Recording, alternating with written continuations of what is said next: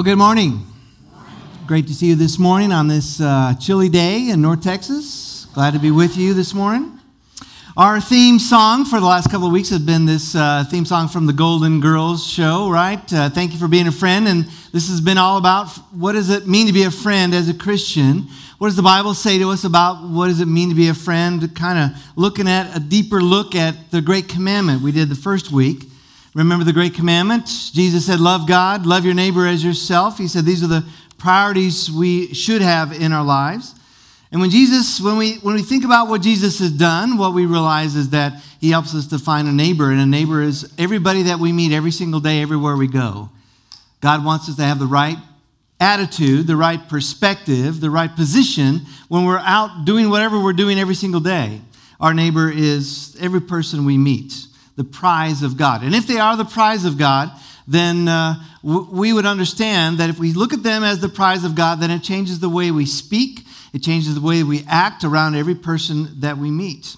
And then last week, we looked at this teaching from Jesus that springs out of the Great Commandment, in which Jesus is challenged to identify then who is my neighbor.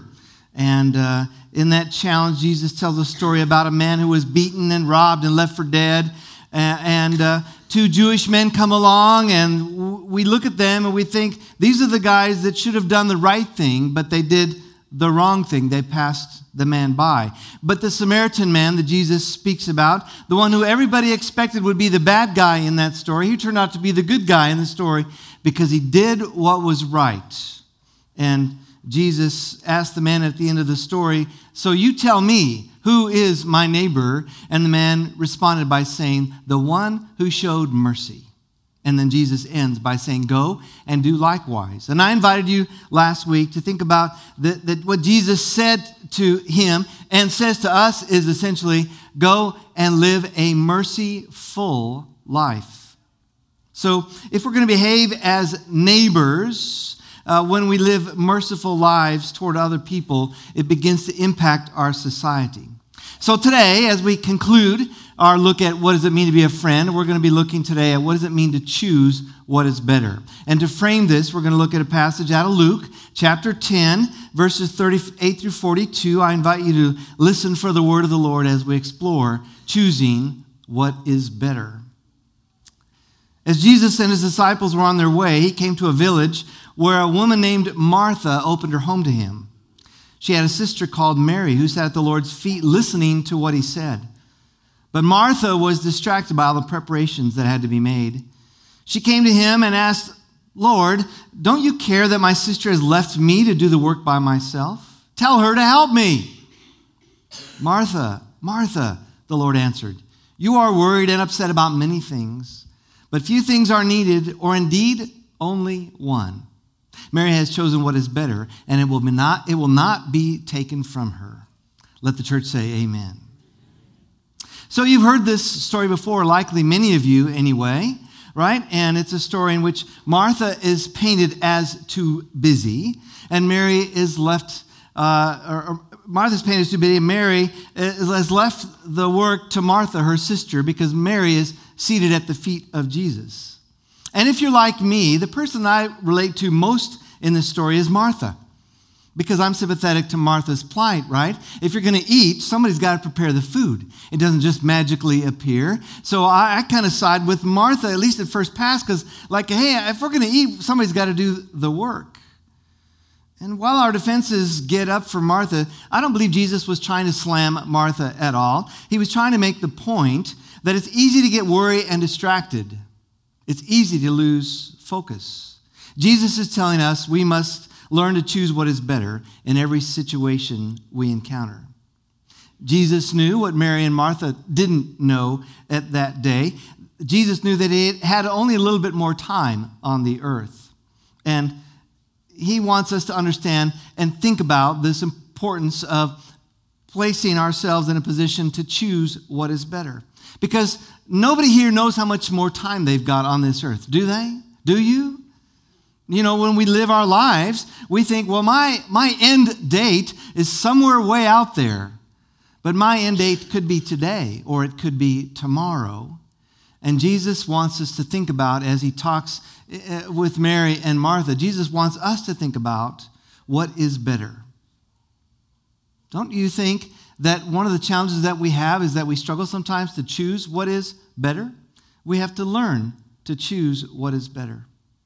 And learning to choose what is better regarding relationships with other people, including those chance meetings that we may have with somebody at the grocery store, it means we have to learn to create space for others.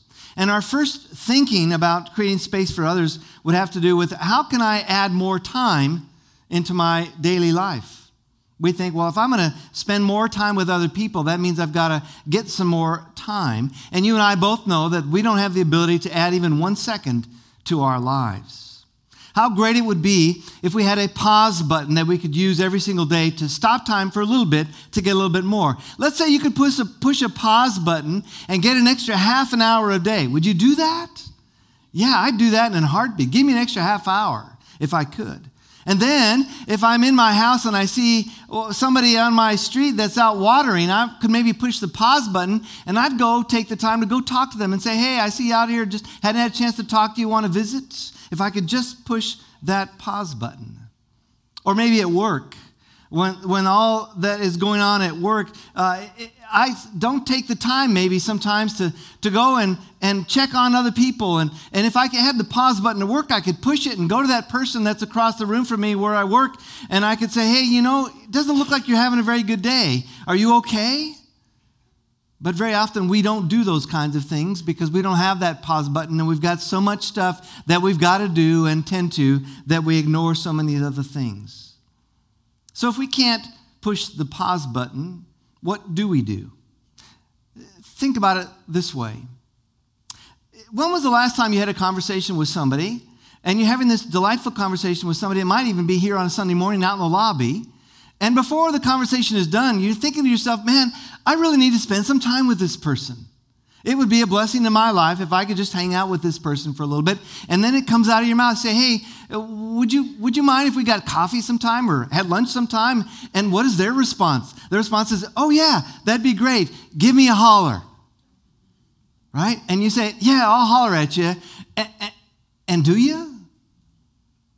How many times have you had that kind of conversation and said, yeah, I'll holler at you, and nothing ever comes of it? And the reason nothing ever comes of it is because you're too busy. I'm too busy. We got so many things that we're occupied with that we don't have that time to spend that time with somebody else because you've already got a plate full of stuff that you're dealing with. But if you really decide you really want to take the time to have coffee with that person, you go to the extra effort, you call them up or you send them an email or a text message or whatever, and you say, hey, how about some coffee? And only then does it happen. It doesn't happen because you had a pause button that you could push to save that time. It only happens because you move them up on your priority list. So the solution to choosing what is better has to do with our priorities. Now, you may be feeling a little bit like I did as I thought about this in preparation for this morning, because I began to think and feel like the guy at the circus that has that wonderful act where he has these sticks that are mounted in front of him, and he's got a stack of plates, and he puts the plates up on the stick, and he spins one, and then he grabs another plate, and he spins another one, and he grabs another plate, and then he gets 5 or 6 of these plates up, and they're all spinning, and then you sit back and you marvel because this guy gets 10 plates up, and he's dancing around like a crazy man, keeping these plates spinning. And I relate to that, don't you? Right? Don't we feel a lot of times like that's the story of our lives? But I just got to admit that I start getting a little bit anxious about that because I'm scared he's going to drop one. I'm scared there's one that's going to fall. And I get nervous about all this stuff that's going on, all these plates that are spinning around in front of him. And so, just like me, I suspect that there are many of you here today who are spinning so many plates that you don't know how you're ever going to get out of the plate spinning business. If you've got kids at home, there are days that you think you're going to explode because you've got too many plates going at the same time. And at your workplace, maybe you feel like you've got 40 plates that you're trying to keep up in the air because your boss is that kind of a boss that wants to make sure that you've got all those 40 plates going at the same time. Priorities. So as I've been talking, I hope that you maybe thought a little bit about your own priorities. What are your priorities? What are the things on what we might call my priority list? What are the things on your priority list? They would be things like this, wouldn't they? Your priority list includes your job. If you're married, it better include your spouse, right? It would involve your kids. It would involve, if you're a kid, if you're a student, it would involve your homework. It would involve home upkeep, right? A lot of things you do that are to upkeep your house. You mow the lawn, you water things, you clean the house. Let the church say amen, you clean the house, right? Okay. You do things like that. Those are things that occupy your time. Those are priorities. And you have hobbies. And, oh, by the way, I was intentional. I put God at the end because I know you're in church and you say your first priority is God. But we all know that sometimes we move that around, don't we? And God slips down a little bit lower and a little bit lower and a little bit lower. But God surely is on your list, right? But we also recognize that these priorities get moved around because of the demands of every day. If you're a parent and you're getting your kid ready for school, there's more things that are demanded of you to get them ready for school, right? I know there's a lot of parents that are praising God that school has just started or maybe getting ready to start, right? But in order to get your kids to school, you got to do all those things. You got to get them their shots. You got to get them the clothes. You got to get their school supplies, all those things that are all those plates that are spinning. If you have a big project at work, that workload demands that you spend more time at work working on those plates there. Your priority list contains the plates that you want to keep up. And if you ignore things on your priority list, if you let a plate drop, very often we pay for that. If you keep ignoring your spouse, it will cause pain in your life. If you don't give your kids the time they need with you consistently, you'll pay. You don't do your homework for school, it will cost you. If you don't do your homework for school, it will cost you, maybe not just at school, but it might cost you at home too. If you keep on ignoring that leaky water heater, you'll pay. If you keep pushing your relationship with God lower and lower and lower on your list, you will pay. So maybe what we should do, here's a novel idea, maybe what we should do when we're thinking about our priority list is maybe we should consult God about this, right? Maybe we got to ask God, well, what about your priority list, God? Did you know that God has a priority list? God's priorities list is called the 10 Commandments.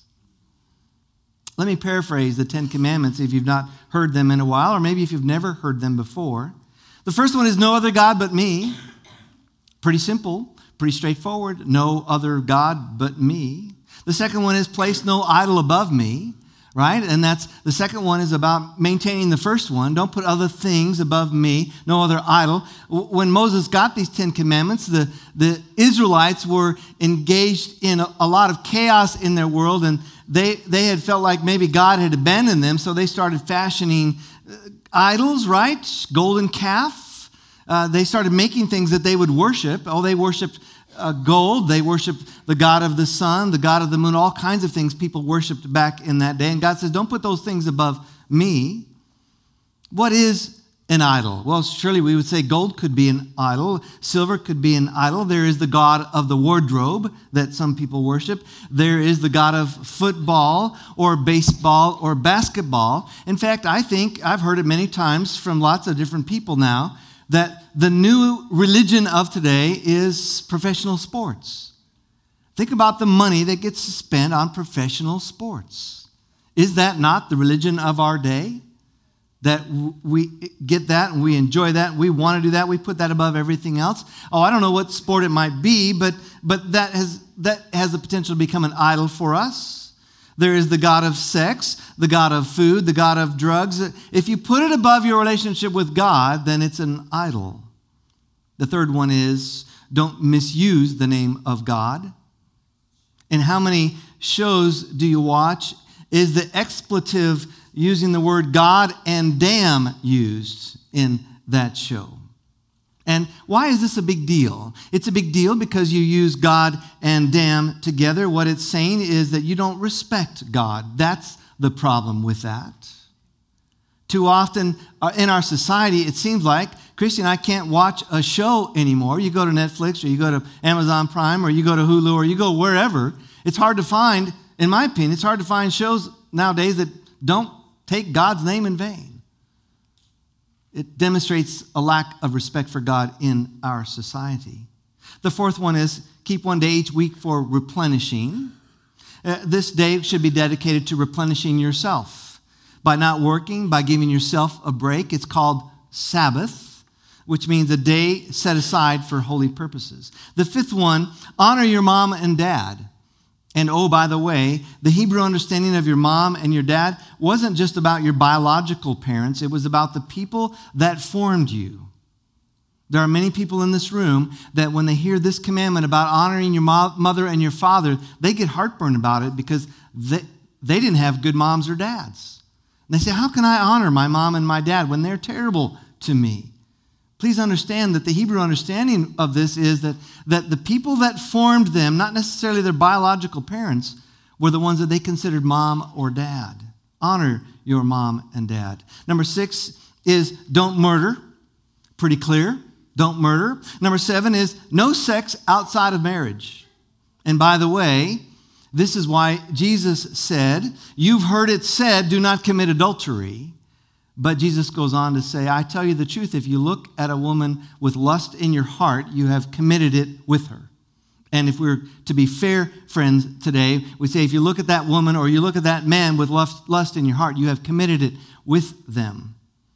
And he said this because there were a lot of legalists around him that he recognized as he's talking. He's thinking, these people are all legalists. Well, they haven't committed adultery. They haven't engaged in improper sex with that person, but they are engaged in a lustful relationship, and it destroys. No sex outside of marriage. It's why we have this astronomical problem in our society called pornography.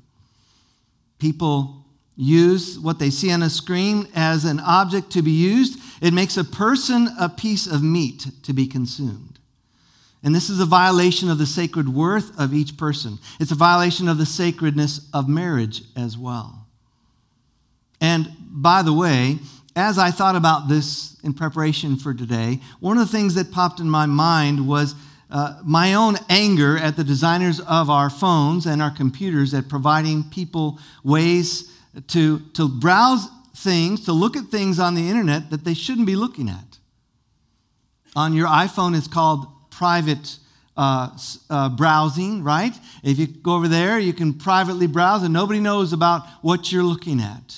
If you got an Android phone, it's called incognito mode.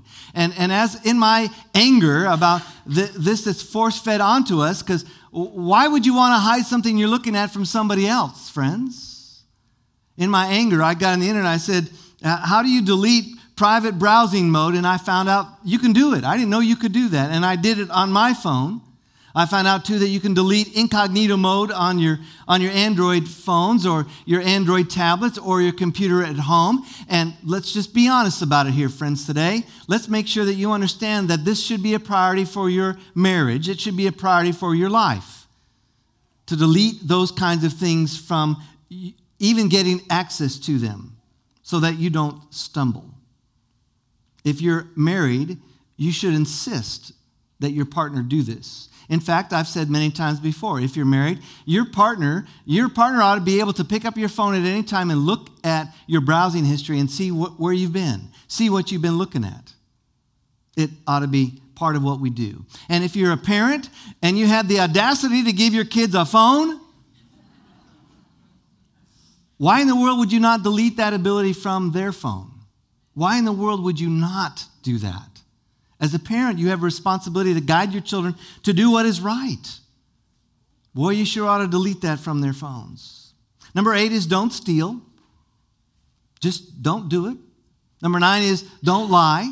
There's no parenthetical remarks there under don't lie. It says, what about white lies or what about little lies? It says, don't lie. And number 10, don't lust after something that belongs to someone else. Don't lust after something that belongs to someone else, including their wife or their husband or their car or their boat or their house or their dog or their cat or their aquarium or their Oreos even, right? Just don't lust after those things.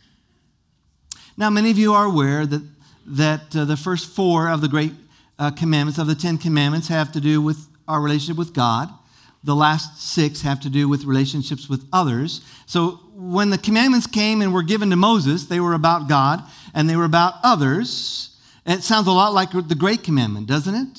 Love God, love your neighbor as yourself. Oh, it's consistent throughout Scripture. Love God, love your neighbor as yourself. God says, here's your priority list. And so we think about it and we realize that we don't measure up. But don't be faint of heart.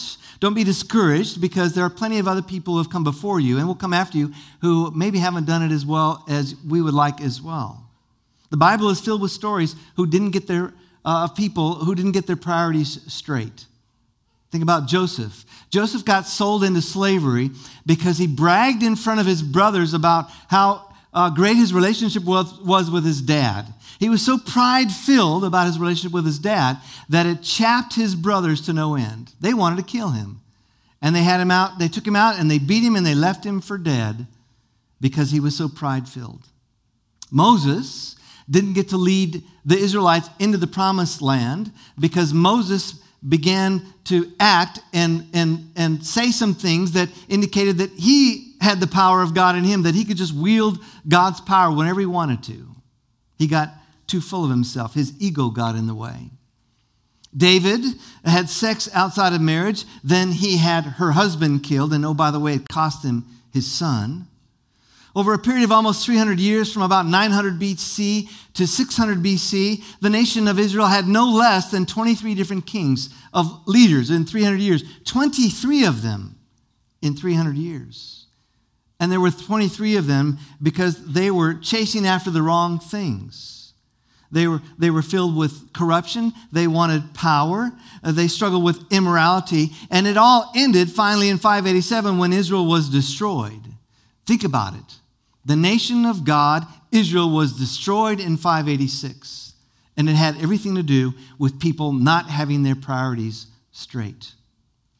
The rich young ruler told Jesus he had kept all the commandments. And then Jesus, knowing his heart, said to him, well, there's one last thing that you need to do, and that means you need to give away all your money and then come follow me. And the guy had so much money that it says he walked away sad because he had so much money he couldn't give it up. He had made his money his idol. And that Samaritan story that we looked at last week could easily make the case from that story that it's a story about 2 men who everybody thought they had their priorities straight, but they didn't. And about a man that when they heard the story, everybody thought that man wouldn't have his priorities straight, but he did. He showed mercy. So making time for others is about choosing what is better, like Mary did. And choosing what is better is about keeping our priorities straight. It will keep your marriage going in the right direction. It will help keep your kids going in the right direction. If you're dating someone, it will help keep that relationship going in the right direction. It will help you manage your money, keeping your priorities straight. And parenthetically, you understand that the part of the reason that God said you should tithe, give 10% of your money back to me, is because God wants us to demonstrate that God is first priority in our lives. That's what tithing is about. And all this conversation about choosing what's better, about keeping our priorities straight, has made me think about my priorities. And I just got to say to you that as I've worked through each of these messages over the last couple of weeks, part of the impact that it's had on me is to help me get away from this perspective that I recognize I've lived in a lot, and that is that when I'm away from places where I'm involved in doing something where I'm supposed to be involved, that if I go, like for instance, going to the grocery store, I have gone to the grocery store pretty much without exception with the purpose of getting the stuff and getting out, and I don't want to be bothered by anything else in between, right? And I hope you get this. I hope somebody relates to this, right? Because when I go in, I kind of keep my head down, and I'm not being aware of what else is going on, and I've realized that is a big mistake on my part. Because it means that I have moved those people that I'm seeing in that grocery store or that movie theater or wherever they might be, and moved them down on my own priority list. And God says they've got to be a high priority for you and for me. So when I went into the grocery store this past Tuesday night, I went in with a great new attitude. And I just got to tell you, I got to admit to you that I had a great experience shopping on Tuesday night. And who has a great experience when they're shopping? And it was a great experience because my attitude was every person that I was going to see as I was in that grocery store, I was going to smile at. I was going to say hello to. I was going to say, hope you're having a great day. And it was amazing the kind of feedback that I got. You know, I'm going in there thinking I got to have the right attitude, but I got so blessed by all the smiles and the warmth that came back in that. And I believe that's what putting people as a priority in our lives is all about. It's about choosing the better things than all of the good things. And just so you're aware, one of the things I love about Lighthouse Leadership Academy that they're signing up for here today in the lobby, one of the things I love about Lighthouse Leadership Academy is that LLA is designed to help people think about their priorities. What does it mean to be a leader in your business, in your home, wherever you go? I love LLA for that reason. It really helps us think about our priorities.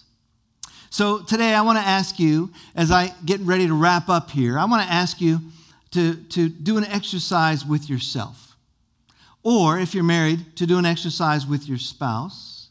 Or if you have kids, to do this exercise with your kids as well. And the exercise is pretty simple. It means, first of all, make a list of your priorities. The things that are important to you. The things that you feel are your priorities. And then take your list and put it next to God's list and see how you've done. And if your list doesn't coincide with God's list, maybe you ought to consider moving things around a little bit on your own list so that it matches God's lists so that you can be straight with God. And then I want to invite you to take your list after you've compared it to God's list, take your revised list and lay it on your calendar and look what your calendar says about how well you're doing on keeping your priorities straight. What does your calendar show about what your priorities are?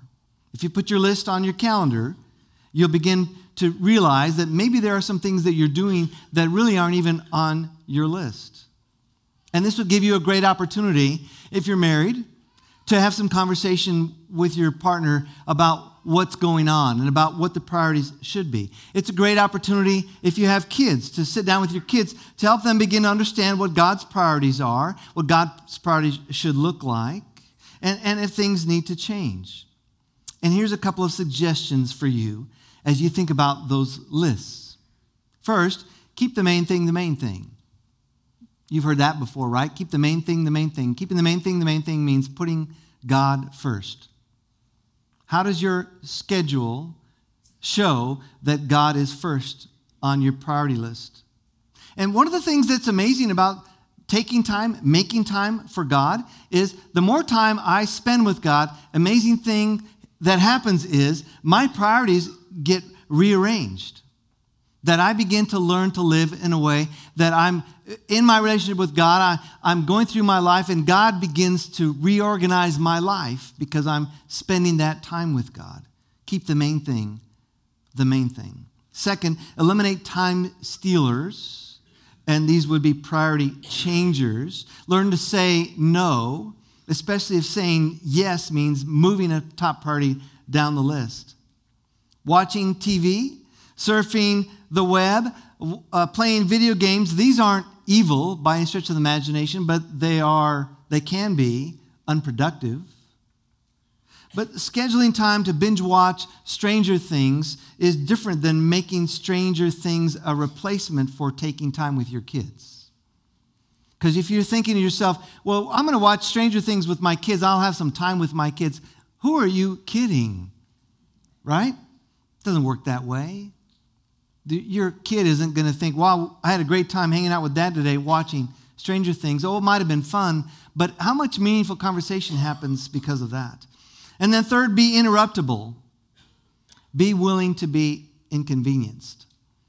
The two religious guys that walked past the man that was left for dead and beaten, they couldn't be inconvenienced. They weren't interruptible. Are you interruptible? it could make all the difference in the world for that person that you allow yourself to be interrupted for. It could make all the difference in their life if you would allow yourself to be interrupted for them.